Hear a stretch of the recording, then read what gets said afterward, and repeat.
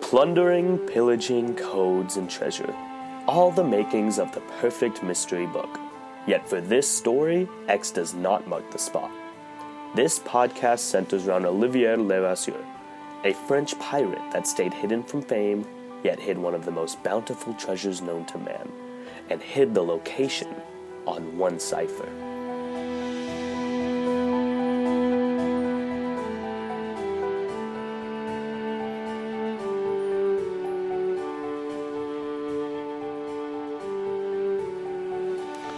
My name is Olivier Levasseur. I was born in the beautiful city of Calais, France, around the 1690s. It wasn't until I was about 26 that I became a pirate for the Benjamin Hornigold Pirate Company. For 3 years I worked as a corsair. Just another deck. I gratified myself for realizing that being a corsair was a despicable job. I could captain a ship much better than these other wretches. I was taking commands from a man that I knew was less intelligent than I, and it drove me to defect and start my own crew. Captain my own ship with Hal Davis, Thomas Coughlin, moving my attacks down to the West African coast. I was able to pillage and steal all I wanted and to keep my name hidden from the masses, by realizing that the riches I acquired contained far more value than the fame the others received. For this reason, I was able to stay hidden from the French forces while many others were captured and hung. And for this, I was given the name La Bouse, or Buzzard. I would quickly attack my foes and retreat, keeping myself hidden. For the first 2 years of my captainhood, I had yet to hit the jackpot of all raids until I stumbled upon Reunion Island in 1721. Here, the Gnosis Senhora do Cabo, Our Lady of the Cape, was anchored. She was the ship of the Bishop of Goa, and we were able to board without firing a single shot. To their misfortune, they'd encountered a severe storm and had to discard the 72 cannons to not capsize. A beautiful bounty of 100 million euros was waiting for me. I retired with my treasure and hid the rest of my life on the Seychelles Island, on the archipelago. Unfortunately, I was captured near Madagascar and humiliatingly escorted to Reunion Island, where I was hanged in 1730. Olivier's capture did not mean an end to the 100 million euro treasure. Before he was hanged, he tossed a necklace into the crowd that contained a cipher, and he exclaimed, "Find my treasure, he who may understand it," challenging the crowd to find his $500 million bounty.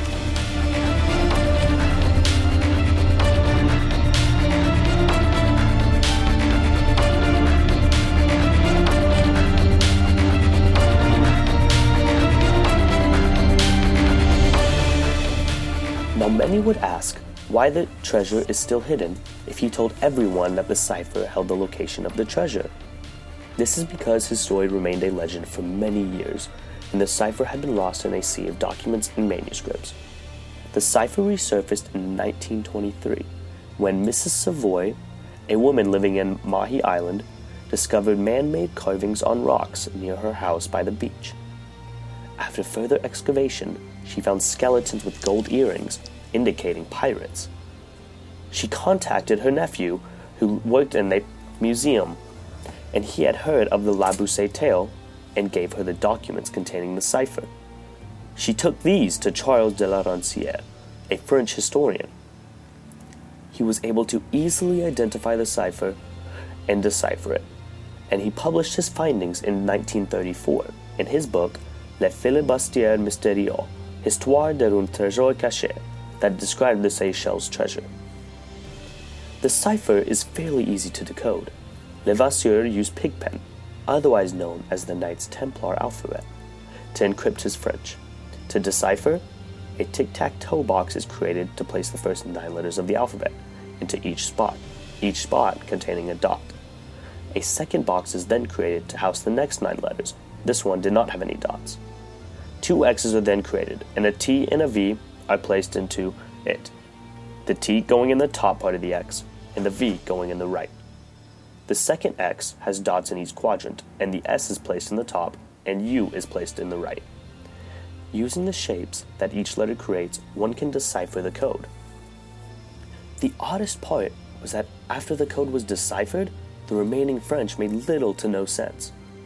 When decoded, the few words that can be translated are woman, waterlogged, horse, and dog. The best way to approach this confusing cipher is at face value, and to assume that it is like a game book, where all the methods to crack the code are in front of you. The cipher was invented in 1720s, when there was very little enciphering technology available. Levasseur was fluent in Greek, Latin, and Masonic symbols, so these could be clues on how to further translate the code. An alternate way to view the code than at face value that one Geoff Bath attempted was counting the number of Ks in the text. He saw that there were more Ks than in the standard French language. He believes that there is a hidden message written in the columns of the code that when found, one can remove the Ks and read the text.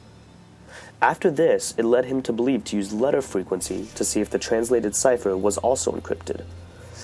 Even after trying these methods, Mr. Bath does not believe anyone can take the code at face value, since it is evident that many letters have been lost in translation over the years. Using the Pigpen cipher in today's age would be highly impractical, as it is very rudimentary, and if someone has seen the history behind it, would easily recognize the symbols. However, there are certain groups that attempt to use it to hide their true meaning. Criminals today have put another sophisticated twist onto the Pigpen cipher, to orally communicate with it instead of doing it at all in writing. They have placed letters in the boxes and then numbers with those letters. For example, with a tic-tac-toe box that contains ABC, GHI, and MNO, they assign the numbers 1 with A, 2 with G, 3 with M, and so on and so forth down the line. Pigpen cipher has yet again been seen used during the American Civil War. Confederate troops would use the code as an early response to Union spies. After the first time that a Union officer intercepted the message, they frantically tried to decipher the code, but were unsuccessful until they captured many more.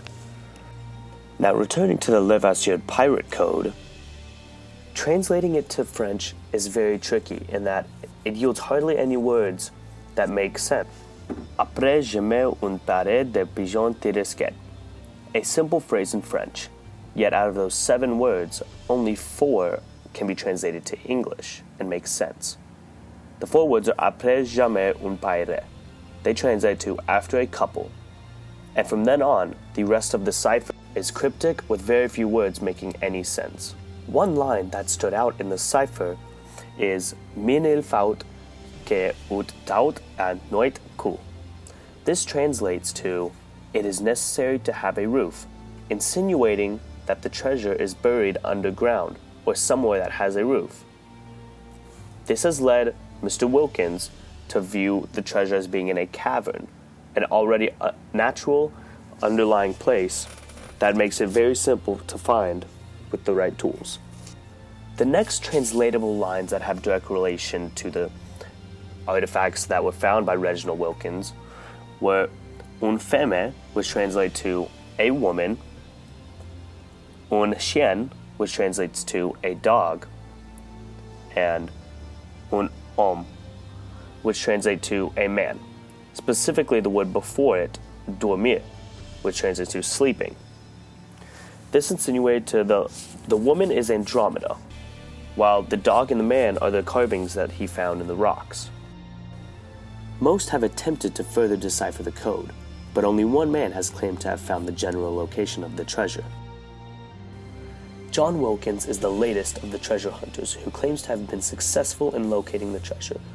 He was given the hunt by his father, Reginald Wilkins, who first started searching for the treasure in 1949, after he was sent to the island of Mahi to recover from malaria.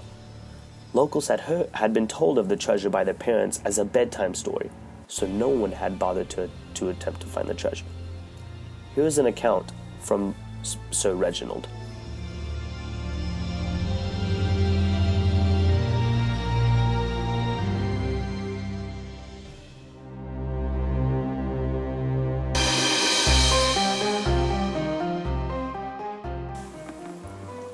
I was entranced by the mere thought of a 500 million euro treasure.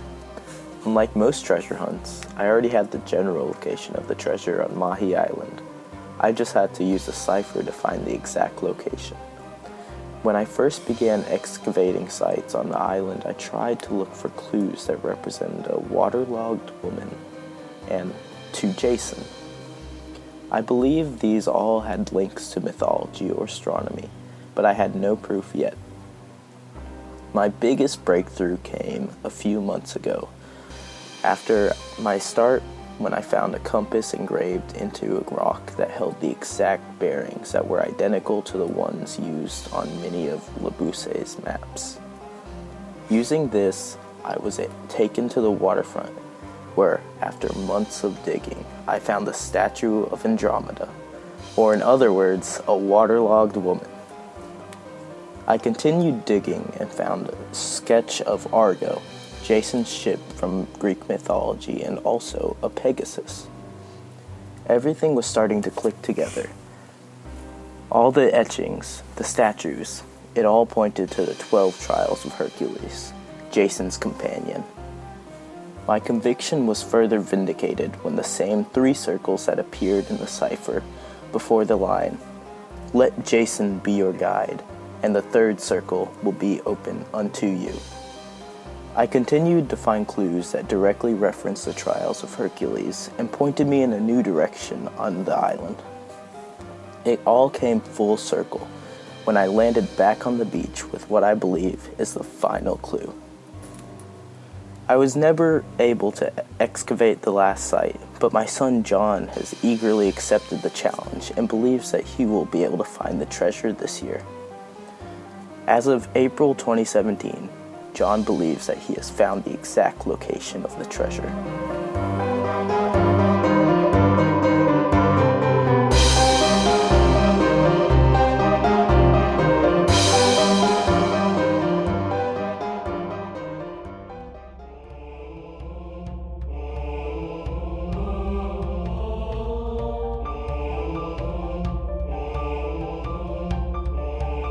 John Wilkins is currently looking for the treasure in the Bel Ombre part of Mahi Island. He claims that is the perfect location as it is right next to the water, and there is a man-made retaining wall already built there.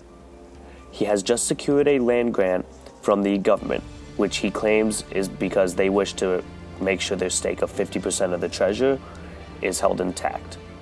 He still agrees that 50% of a $500 million discovery is a lot of money.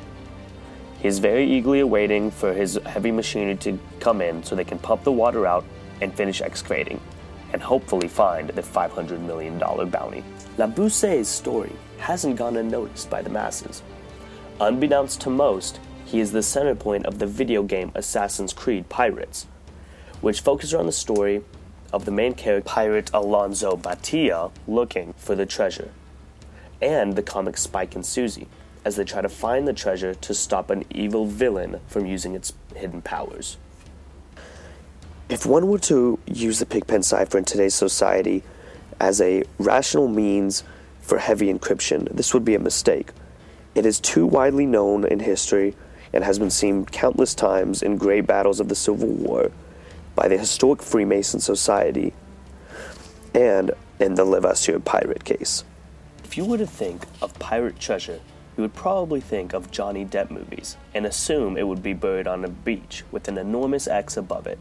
But as you have heard from this podcast, that was hardly the case for Levasseur's bounty. He used whatever tactics were at his disposal, including an early stage use of the Knights Templar cipher, or Pigpen, that is only historically known to have been used by the Freemasons during the 18th century. Even though Pigpen ciphers are not that complicated. They've been successfully used in the past, and the only thing stopping it from being successful now is time. We can only hope that Mr. Wilkins finds his treasure and the $500 million bounty that comes with it.